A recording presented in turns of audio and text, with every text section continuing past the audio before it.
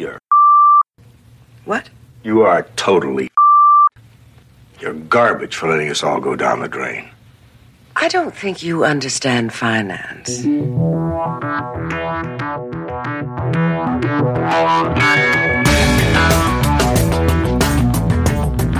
You're listening to the Ticker Podcast from IR Magazine, a roundup of this week's leading stories and industry comment from the world of investor relations.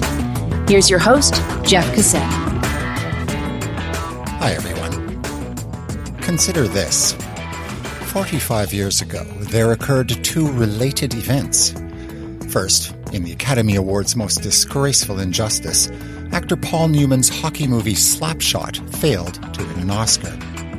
At the same time, Milton Friedman was basking in his newly awarded Nobel Prize for Economics. In the decades since, each man's product has endured the test of time. Newman's oeuvre remains an undisputed, towering monument to cinematic awesomeness. Friedman, on the other hand, well, the consequences of hyper-adherence to his proclamation that a corporation's sole purpose was to make its owners as much money as possible, those consequences are all around us. I think you know what I mean. What you might not know is that each man, in their own way, was looking for a market solution to a social problem. Chief Executives for Corporate Purpose was founded by Paul Newman, back in the late 90s with Wall Street icons like Sandy Weill, John Whitehead, Paul Volcker. And their mission was basically, or their premise or vision, if you will, was that companies can and should be a force for good. That's Nandika Madgavkar. She's head of strategy and growth at Chief Executives for Corporate Purpose. CECP helps companies redo their business and communication strategy to better align corporate purpose with social purpose. It is a big mission. I'm not saying it's going to be easy. Systemic change is never easy to do. But we believe strongly in this. That's good, because the debate over the purpose of business remains quite lively. Well, a new CECP study promises to rudely upset those in the shareholder profit maximization apple cart. On this Ticker Podcast, CECP's Nandika Madgavkar on the long-term value of corporate purpose and how IRs can communicate it. Well, that's coming up. But first, here's your IR News Update. Regulators should have the power to make sure corporate directors are on the hook for their company's corporate purpose commitments. That's what scholars at the British Academy think. A recent report also calls for regulators to address the reasons why companies might find it hard to attract long-term committed shareholders. UK shareholders are revolting. Activists targeted 42 companies over the past year, twice those the previous year. Consultancy Squarewell Partners predicts more activist campaigns triggered by momentum from private equity interest and the continued emergence of environmental and social issues. The Task Force on Climate-Related Financial Disclosure has issued its fourth annual status report. And once again, it shows boards have priorities other than transparent and consistent climate reporting. The group warns that, quote, significant work needs to be done to mainstream the consideration of climate-related issues in financial decision-making. It blames sluggish progress on implementation issues. Well, yes. And finally, the idea that companies are not all about shareholder profit is the subject of IR Magazine's new Stakeholder Management Report. And back with us once again with a look inside is Garnet Roach with the latest IR Research Rockpile. Hi, Garnet. Hi, Jeff. I hope you're well. It's very nice to be back here talking about our research. So the report aims to examine the issue of stakeholder management in a more quantifiable manner, looking at which issues companies are reporting on, which issues they're talking to investors about, and it takes in everything from carbon neutrality goals to public health measures and supply chain relations. Of the stakeholder concerns identified in the report, resource management, socio-economic development and employee relations are the issues most commonly reported on, with more than 6 in 10 companies reporting on these issues in the past year. Although some of the issues identified get more reporting coverage than others or are talked about more often with investors, it's very clear from the findings that companies are broadly increasing their focus here. In fact, every issue identified has seen a net majority of companies increase their focus. The only areas where less than 2/3 of companies have increased their focus are socio-economic development and supply chain relations. So what does this new focus mean for IR? Well, with so many IR teams now fundamentally involved in ESG and sustainability responsibilities at their company, the increase in stakeholder issues has led these IR teams to more actively seek out ESG and CSR investors. One commentator points out that who you have investing in your company is now in itself a matter of corporate reputation.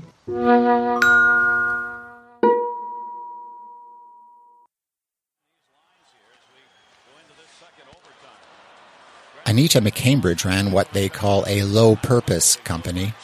The movie Slapshot has the rich team owner casually liquidating Paul Newman's hockey team for a quick tax write-off. Hence his ire. No spoilers here, so we'll move right to the CEC report. Basically, it says don't be an Anita McCambridge. The report's findings suggest the consequences of rampant greed, which is to say the wrong purpose, just aren't worth it. You'll find the full report online. But among other things, the research shows high-purpose brands with a 20% advantage in annualized total shareholder returns over low-purpose counterparts. And high-purpose brands double their market value over 4 times faster than low-purpose brands. If Nandika Madgavkar is right, and her organization succeeds at its task, articulating how corporate purpose drives value could soon become a core IR competency. And like any good storyteller, she begins with an origin story. So initially we were very much focused on corporate responsibility and philanthropy and doing good and encouraging companies to think about how do they build that into their business strategy. But so the interesting thing was for us that in 2014, we have what we call our Board of Boards, which is kind of a closed-door event for our CEOs. Mm-hmm. And at that event, we had Anne Stossbull, who was then the CEO of CalPERS, so America's biggest pension fund. We had Dominic Barton, who was then the worldwide managing director of McKinsey, and Duncan Niedauer, I hope I'm pronouncing his name correctly, who was the CEO of the New York Stock Exchange. And during that discussion, Anne said to all the CEOs in the room that CalPERS owned shares of each and every company in the room, and each of them was too short-term focused. And there ensued a dialogue wherein the investors were blaming the CEOs for encouraging short-term behaviors, and the CEOs were blaming the investors for only rewarding short-term performance. Right? So it was very clear from that meeting that basically there needed to be a dialogue between CEOs and investors. And actually, 86% of the CEOs who were surveyed in that room that day agreed that they were short-term focused, but they, clearly, laid the blame at the door of the investors. Mm. So over the course of the next couple of years, we at CCP began to formalize a strategy wherein companies where we could provide guidance to companies to share their sustainable value creation story. It's a business strategy that is forward-looking, and while we applaud that companies are disclosing information related to ESG that is backward-looking, it was clear that we needed to do something that was more forward-looking and long-term focused. It's different, not to interject, but it is different from ESG. There's purpose, there's ESG, and there's the concept of long-termism, and they're all kind of interrelated, but yet different.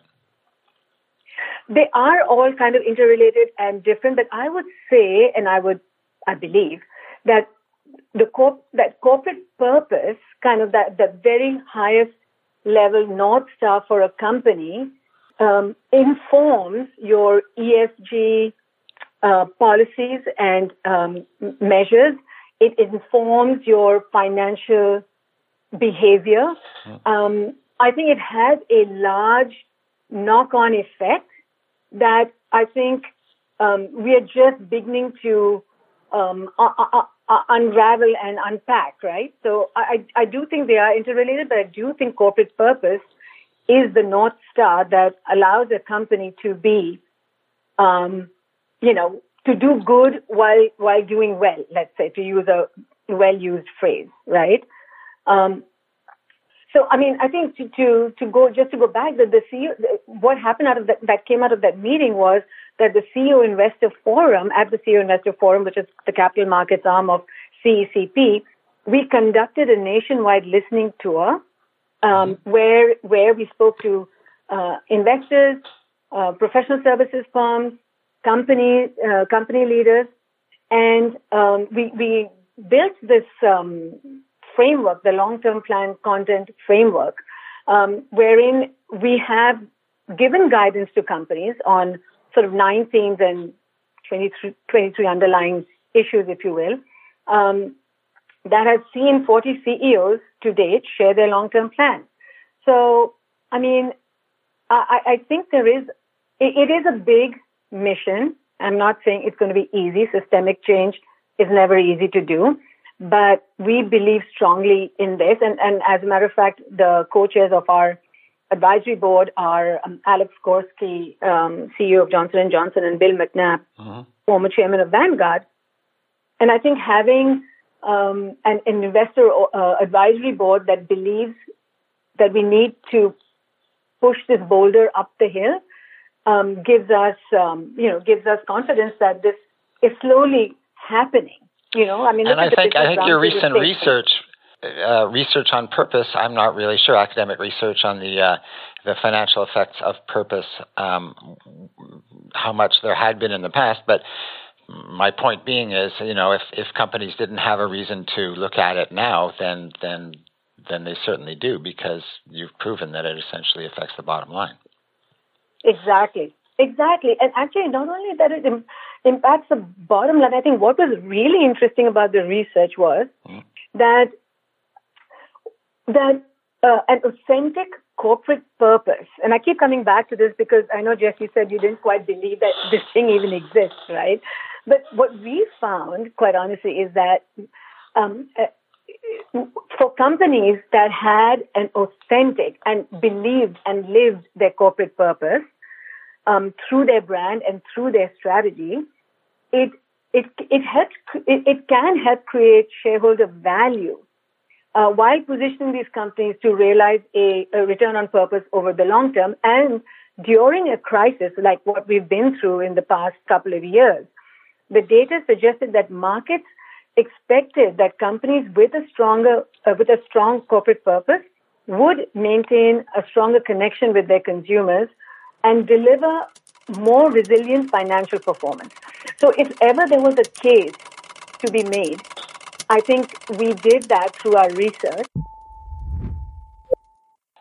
I want to insert the IR person into this, and they're working with finance. And I know I'm speaking very crudely here right now, and I'm just trying to imagine sort of the where the demand is coming from this. Earlier you said kind of CEOs would like to be focused on long term, and investors would like to focus on long term, but nobody really does yet. Is it investors coming to IR people and saying, tell your management that we want this? Or is it, management saying, I think we should have purpose? I mean, can you sort of fit the IR in there, in that intersection, the IR person? So definitely. And I can speak from my own experience. I was at MetLife for about 5 years before I joined CCP. MetLife is a big insurance company. And we were getting calls from our investor relations officers because investors were asking them for more than just public statements, sort of high level, high lofty goals, and or their ESG and or the company's ESG reports, right?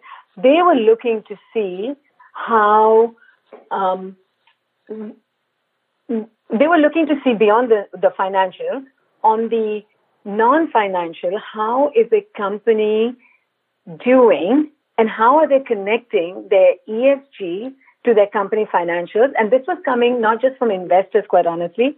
It was even coming from vendors wanting to do business with MetLife, asking whether in their RFP, what were our commitments, whether it was environmental, whether it was diversity, equity, and inclusion, whether it was employee well-being, health and well-being.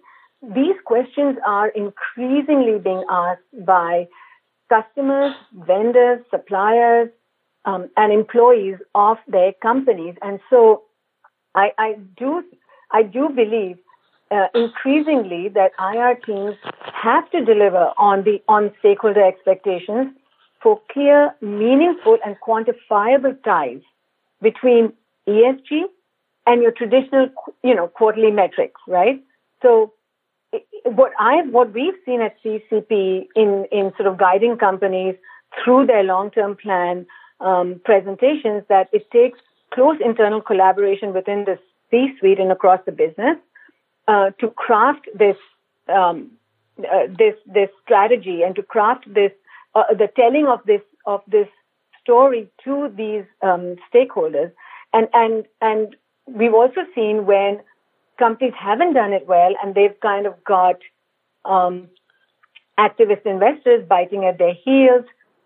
We've seen so many, recent examples of proxy voting coming into play. So I do think that this is going to be a space increasingly where investor relations is going to have to step in, because they are the main folks communicating with the investors, right? And the C-suite communicating with a number of stakeholders. And basically, this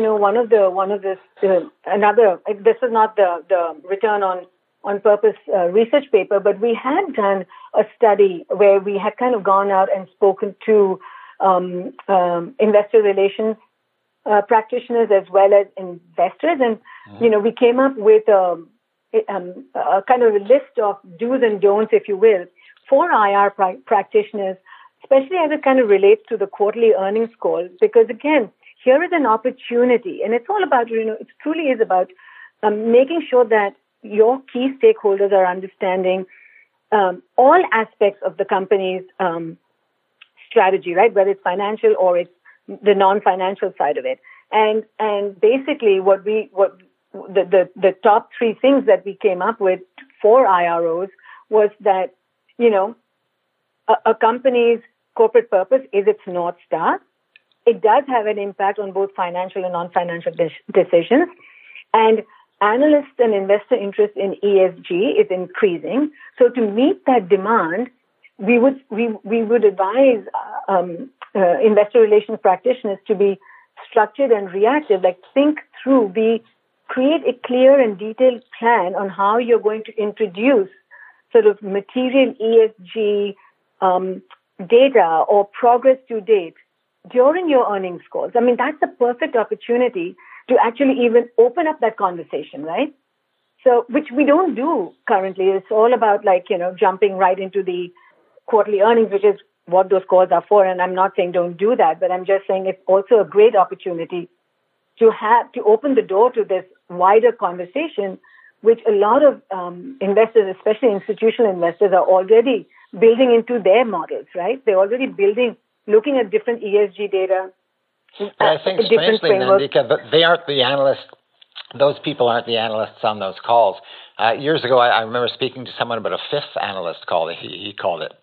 And it was just to be for governance and other ESG issues and presumably corporate purpose and stuff. But I think it's great to talk about there probably is demand from those financial analysts. But I don't know. I don't really see it so much. When I talk to IR people, they say, on our quarterly call, they don't ask about ESG issues, much less purpose. Yeah. I mean, listen, it's taken a long time for the BRT, the Business Roundtable, to come in 2019 to come up with their revised statement of corporate purpose, which kind of then focus on all stakeholders and not just on shareholder primacy. So it takes time for these things to happen, but I do think increasingly if you want to be ahead of the game, if you want to position your company as a company which is an investable opportunity, then I do think it is in your own self-interest to craft the right message, to engage your analysts, maybe, share ESG-related questions with them in advance to shape the Q&A discussion. These are proactive steps that investor relations can take if they were so inclined to, right? Mm-hmm. There is nothing stopping them from doing that. And and actually spelling out their purpose. And I was thinking, how should companies disclose and report on their purpose? They could do it in quarterly conference calls. They could do it in their annual report. They could. There are so many opportunities that and defining your corporate purpose doesn't mean that you have to trot out your company line, if you will. It's like your corporate purpose. You can talk about it in so many it's such a broad umbrella that you can use it to talk about. For example, a resource-intensive company can use that opportunity. Their IR person can use that opportunity to talk about how they are, giving back in building up resources that they that are sort of the dwindling natural resources, right? Or a human capital-intensive company can talk about community workforce training initiatives. So it doesn't have to be that you have to always kind of speak your purpose statement, but it is under that umbrella you can talk about all the different policies and programs. You can report on progress. Like climate is such a big issue these days, right? I mean, it's not just financial and material risk to companies, but it's a systemic risk to financial markets, right? So we need companies to be proactive and take action, right? And so I think that's kind of where investor relations can play a role, right? They can really sort of shape that conversation by talking about what they are doing. There's so many definitions of what purpose means, and I think the one that I really like from a company, from a corporation's point of view, is that purpose is an organization's why. It articulates why the company's work matters to the world. It is the foundation on which the company's mission, value, and culture are built. And it lies at the intersection of two fundamental questions. Who are we? So what is our authentic and distinctive strength? And what human and or society need do we fulfill? And if we can sit back and articulate that, I think, that's kind of when you have that aha moment. And that is when, you realize, when I said that, for companies who truly have embedded their corporate purpose into their DNA, it becomes an enduring North Star. It becomes the opportunity to help transcend virtual distances, especially like in this kind of crazy world that we're living in. And I do think that is the why. And for me as an individual, what is my purpose? To me, I thought like that's it.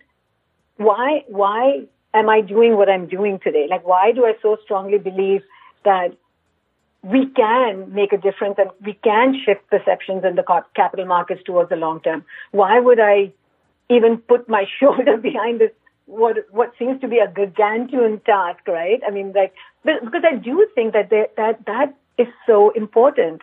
If we have to if we want to leave a world behind for our future generations, if we don't do something now, and if we don't help shift some perceptions now, who will do that? Like, who's going to wave that flag? Again, I think if you can prove that you can do that and still have value creation, that's kind of an incentive. Actually, to that point, I was just reading. I don't know if you've seen this, and I can send you the link to it. Edelman is a strategic partner of CCP's, and Richard Edelman, their CEO, sits on our board. And they just released data. It is a 2020 Edelman Trust Barometers special report on institutional investors, right? Mm-hmm. And there was a lot of there's a lot of great data in there. I'll send you the report after this call. But the one thing that stood out for me, and I quote here, is that clarity of your mission and purpose builds investor trust. 77% of the U.S. investors surveyed said that clearly articulating the company's mission and executing on that mission builds trust.